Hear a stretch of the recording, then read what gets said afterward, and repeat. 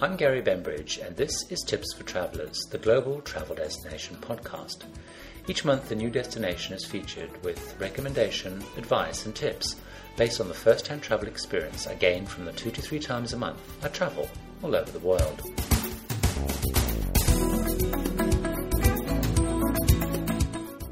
You may also want to check out the Tips for Travellers video podcast, a sister podcast which features videos I've made of hotel rooms or attractions with commentary and recommendations linked to the destination featured each month in this audio podcast. To find out more, visit tipsfortravellers.com, where Travellers is spelt with 2 L's, the UK way, or email me at gary@mytravelreviews.co.uk. You can subscribe to one or both of the podcasts by searching for Tips for Travellers or Gary Bembridge on iTunes or your favourite podcast directory. Hi, and welcome to this episode of Tips for Travellers, which is actually number 69 in the series. And today what we're going to do is revisit one of the most popular destinations in the world, one of my favourite destinations, and one of the most vibrant and constantly changing destinations, which of course is Las Vegas in Nevada in the United States of America. Now, what I'm going to do on this podcast is I'm not going to just sort of update and repeat my original podcast on Las Vegas. So what I recommend that you do if you want to find out about Las Vegas is listen to podcast number 29, which is about Las Vegas. And there I talk about the history of Vegas, and I talk about some key tips and things, kind of must-do things in Las Vegas. It's also probably worth listening to podcast 68, which is about the Hoover Dam Wall, Lake Mead, which kind of adds and builds on that. But what I'm going to do in this podcast is talk about some new developments in Las Vegas, some new observations, and some additional thoughts and things that you may want to do if you're going back to Las Vegas a second time, a third time, a fourth time, a fifth time, or whatever. I will very briefly just revisit some tips of Las Vegas, sort of briefly recap that podcast number 29. I'm going to talk a little bit about some observations about Las Vegas as it is today, and some of the more recent developments and coming developments that should be in place by the time that you actually visit Vegas. Now, podcast followers and blog followers will know that I absolutely adore Vegas. We've been there many, many times, and we will go many times in the future. And a lot of people think that we're a little bit crazy because when we go to Vegas, we stay sometimes 1 week, 2 weeks in Vegas, whereas most people jet into Vegas, have a crazy mad weekend, and jet out. We actually spend quite a lot of time in Vegas and love it. And there is so much to do, so many things to see if you just pace yourself and enjoy that Vegas and the surrounding areas have to offer. You can just have a mad, crazy, crazy time, or you can really just relax, enjoy, and have a great time. Las Vegas is, in some ways, it's kind of a bizarre city. It's just in the middle of the desert. So I thought maybe before I get into some tips, is just talk a little bit about the history of Vegas and kind of how it came to be there and the sort of the various waves and generations, if you like, that Vegas has gone through to get to what it is today. Vegas was originally important to the Indian population in the area, the original kind of indigenous Indian population. And the reason it was important was it had a natural spring, which meant that it was a bit of an oasis in the desert, but it was also very, very important if you were, crossing the desert, because it was a place that you could kind of get stock up on water and whatnot. And actually, not surprisingly, many of the pathways that crisscrossed the desert went through Las Vegas for that very reason. So when settlers started to explore the area, so European settlers, they, of course, migrated towards Las Vegas. Now, Las Vegas apparently means springs in Spanish. So those of you who speak Spanish, hopefully know that. And it became incredibly important when people were traveling from Los Angeles to the Mormon settlements in Salt Lake City. And what happened over time is, as kind of traffic builds, it became a very important stagecoach stop, eventually became a railway stop. And then once it was kind of gold rush, then it really took off, because that's when you started having gambling dens, you had brothels sort of emerging. And in fact, it became so kind of entrenched that for a very brief period of time, believe it or not, in the early 1900s, they actually tried to ban gambling. Can you imagine banning gambling in Las Vegas? It lasted 3 weeks. The authorities eventually relented, and they kind of came to a deal where it was going to be legal if the funds from it, the taxes from it, started funding education. Today, apparently, something like 45% of the tax from gambling is still allocated towards education. The next big wave of growth came when the Hoover Dam Wall was built, which was to provide both water but also electricity for Nevada and Colorado. So you had a whole lot of people moving in to build this Hoover Dam, hundreds and hundreds of men. That brought a whole kind of new wave right to actually during the time of the Great Depression. So the area was very vibrant. Probably in more recent times, Vegas is known, or most people know about, when the New York mob, the gangster kind of crowd, sort of muscled in, and they started to reinvent the city. And a guy called Bugsy Siegel, who was a very well-known gangster, had this vision, which was to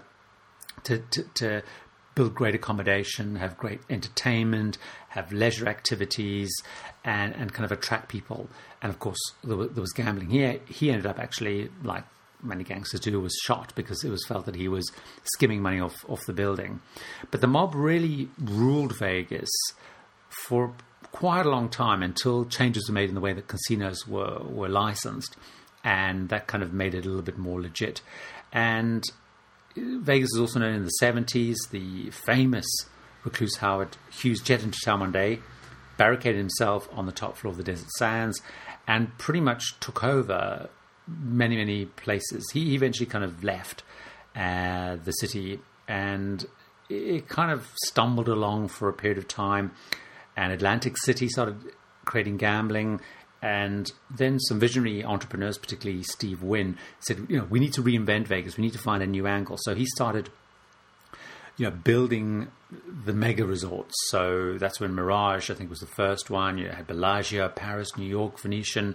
The old Caesars was knocked down. A new one was built. So you had this next wave, which was these big, massive mega resorts, these themed resorts, and that really kind of brought the next new wave. And then I guess what happened in even more recent times with the things like the financial crash, the property crash, it kind of ground that sort of crazy big mega resort concept to a shuddering halt. And actually still today across Vegas, if you visit, you see these are the areas that are flattened, where on the Strip, for example, hotels were flattened to build these, where there was plans to build these big mega resorts, or some that are half built, and they literally just left these massive big complexes with just concrete. They're very ugly, sort of because it just ground to a halt. This craziness and the financial crisis grounded to a halt.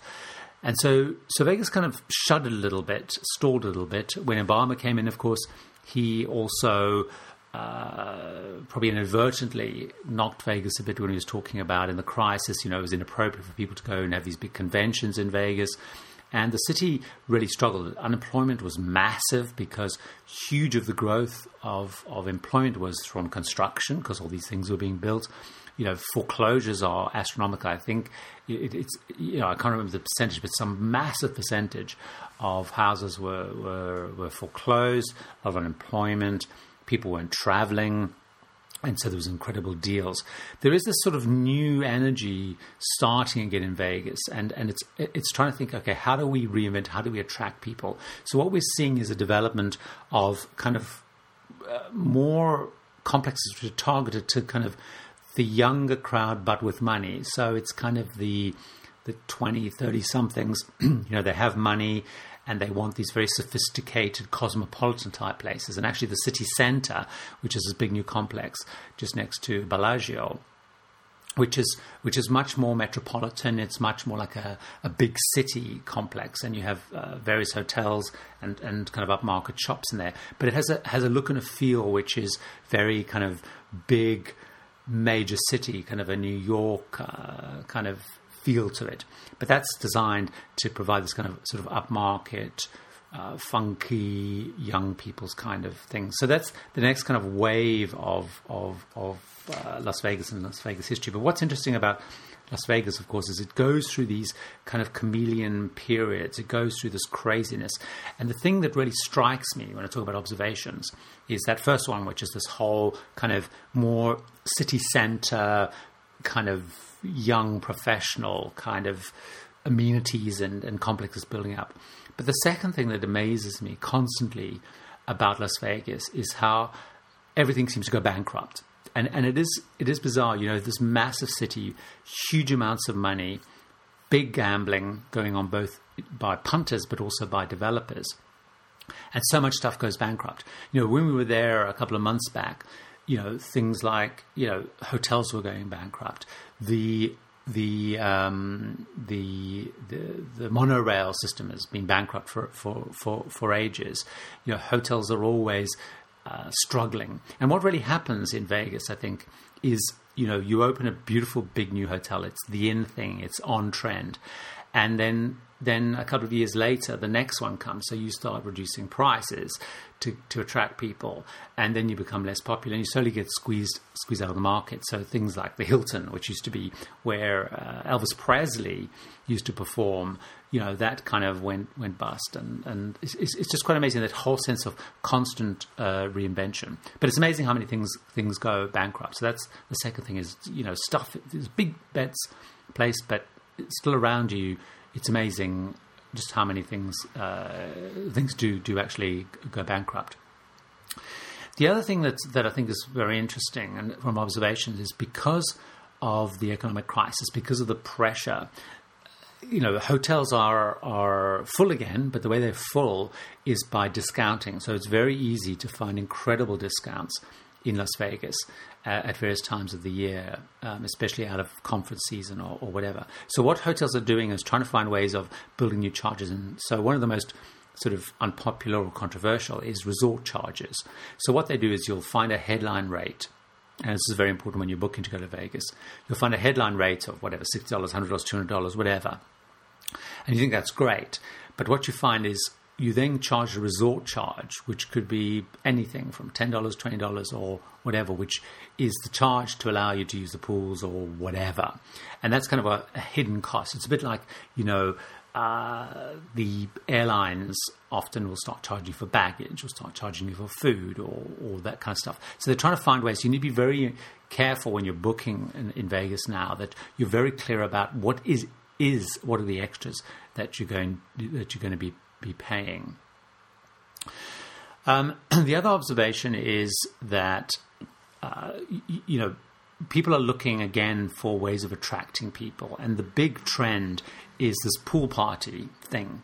And pool parties have become the in thing to do. So most of the big hotels will have pool parties, and it attracts a lot of young, sort of beautiful people, and they mostly target that. Lots of drinking going on, very raucous. They have some big headline name DJs playing there. But pool parties has become the big hot on trend thing. And it does mean that particularly if you're like a quieter life by the pool, or you are going with younger kids or whatever, you need to be also, again, cautious about which hotel you're booking at, and understanding, do they have pool parties or not. Now, some of the hotels, like the Wynn, for example, will have a very specific pool, which they use for the pool parties. So you can kind of escape it. Pool parties, very loud, very raucous. And increasingly what they're starting to do is now, to differentiate, have kind of themed events. So you might find, I can't remember what it is, but certain times of the week, at Luxor, they were actually having, one of the pools was a gay pool party. And that was a little bit controversial for families and things. But, just understand the pool party phenomenon. This is the big hot thing. The other observation is that, and I talk a lot about it in my blog at www.tipsfortravellers.com, and I have spoken about it on the podcast, is, the lack of diversity when it comes to entertainment. But I think that may be starting to come to an end. Almost all of the big shows in Las Vegas are or were done by Cirque du Soleil. And there's this huge myriad of them, from the Beatles one at Le Mirage to obviously O at Bellagio, Zumanity, I think it's in New York, Car at MGM. So Cirque du Soleil had almost dominated this whole area. But what's interesting is I think people are probably becoming a bit Cirque du Soleil'd out. So the very hyped Elvis show didn't survive very long. There is a Michael Jackson one which is on tour and is due to return.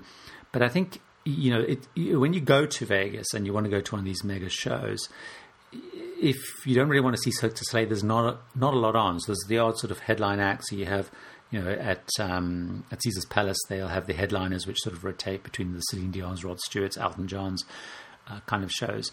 But it almost feels like there's a need to kind of reinvent entertainment. And I suspect we're at kind of a bit of a crossways with that. Saying that, the Cirque du Soleil shows are still pretty impressive.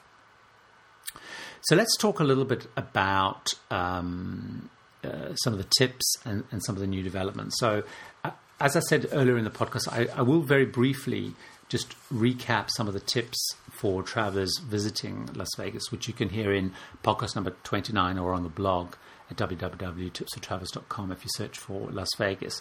Just to remind you, I talk about the best time to visit. Now, it's almost pretty much hot and very hot in the summer. In winter, it actually can be quite cold, so you need to think about that. It's incredibly hot, and so going in August, for example, it's well into the 40s. I think it's very important to remember when you go to Vegas, try and visit on the weekday if you can. Prices can double at the weekend, so if you're looking at times of the year, look for weekdays. Try and look at when the massive conferences are on, because you'll find prices are much better. And also, on the other hand, if a conference is in your hotel, you'll often find the pool is incredibly quiet because everyone's in the conference. But seriously, try and look for weekdays. On our last trip there, we were paying 2 to 3 times higher for a Saturday night we happened to be staying there than the rest of the week. Very, very, very important. Also, though, be careful in the weekdays because the shows will often be dark. They don't operate on certain days of the week because obviously it is much quieter. So in terms of the things to do, I kind of group them into 5 things to do in Vegas historically. One is visiting the mega resorts. The mega resorts themselves are destinations, so you have the Venetian, where you have a beautiful canal and whatever. You have, the Pyramid. You have the Excalibur with your Knights of the Round Table. So the resorts themselves are kind of worth visiting and exploring because they are destinations in themselves, and you can either walk between them, which is very far. You have the monorail, etc. You do need to go and see one of the mega shows. I know I was a little bit skeptical about the shows. You do need to go and see them. Personally, I would recommend the water shows. So you've got O, which is at Bellagio, or at the Wynn you have La Rêve. Amazing shows. They are very distinctive, and the advantage of seeing them is, the Cirque du Soleil, other shows, you'll never see this because it has to have a very specific staging to do it. The other thing to do is, although most people nowadays spend the time on the Strip, it is worth going to the old center of Las Vegas, the original part of Vegas where the Fremont experience is. There's a massive covered walkway, great effects. They're desperately trying to get people to go down there. It's much safer than before. I've been reading again just about, it is a much safer part of town than it has been historically. But it is really worth going down and seeing the old center of Vegas, stuff you'll see from the films. I do also really think, which is also why it's worth spending more time in Vegas, try and get out of Vegas. And there's a couple of really great things to do. There's a Grand Canyon trip, which is very popular, where you can either go for a breakfast or a lunch. You can either get a helicopter or a plane. You head out, beautiful scenery. You go right down into the canyon. I mean, it is quite expensive, but it's really, really just a remarkable thing. And the other thing which is much less expensive is get out to the Hoover Dam Wall in Lake Mead. And as I said, my podcast number 68 talks about that and just what a great experience that is all in all. The other thing which is existing, which is worth doing, particularly if you're a thrill rider or even if you're not a thrill rider, is, and I always strongly recommend, is going to the Stratosphere, which is down sort of the opposite side of the strip to the airport. And on the top of the Stratosphere Tower are these thrill rides. And again, on the blog, I have various videos of the rides. But, it really is, first of all, you're like 110 stories up. There's some rides on the top there. If you're brave, you can ride them. But it's just, you get a great view. You can have a coffee or something to eat up the top there and just look at these rides. I would really recommend visiting the Stratosphere. It really is great experience. And again, as I said on my blog, I have videos of people on the rides, and that in itself is quite amusing. Actually, they're incredibly popular, those videos. I've had one of them watched, between 3 and 4 million times now. Lots of comments because it is just mind-bogglingly scary. Let's talk about some new things that are coming to Vegas that are worth looking at. First of all, getting out of Vegas is becoming easier and easier because the airport's been expanded. They've opened a new terminal, which particularly takes international flights. So increasingly, getting to Vegas is becoming easier because more and more airlines are flying direct. Las Vegas is catering much more for direct flights. Even now, if you take, I'm just going to use the UK as an example, British Airways now fly twice a day. They fly massive big planes there twice a day now directly. You've got Virgin, which flies in, and this is all just from London. And then you have others from other areas. But, they really, really are targeting international travelers. So it's much easier to get in and out. They have a great new terminal opened. The other thing which is opening is some new kind of thrill rides or attractions, I guess you could call them. So there's 2 wheels being built, massive big Ferris wheels. And for those of you who have London or the London Eye, although there's actually one in Singapore and stuff now, these really big wheels are being built. One is being built up near where the Four Seasons of Mandalay Bay is. The other is being built sort of, I guess, in the middle of the strip, just sort of behind the strip, with the whole big revitalized area around there. So these big Ferris wheels are so you can get great views. There's 2 of them. Maybe you want to try both, but great views, very exciting. So there's the new Ferris wheels.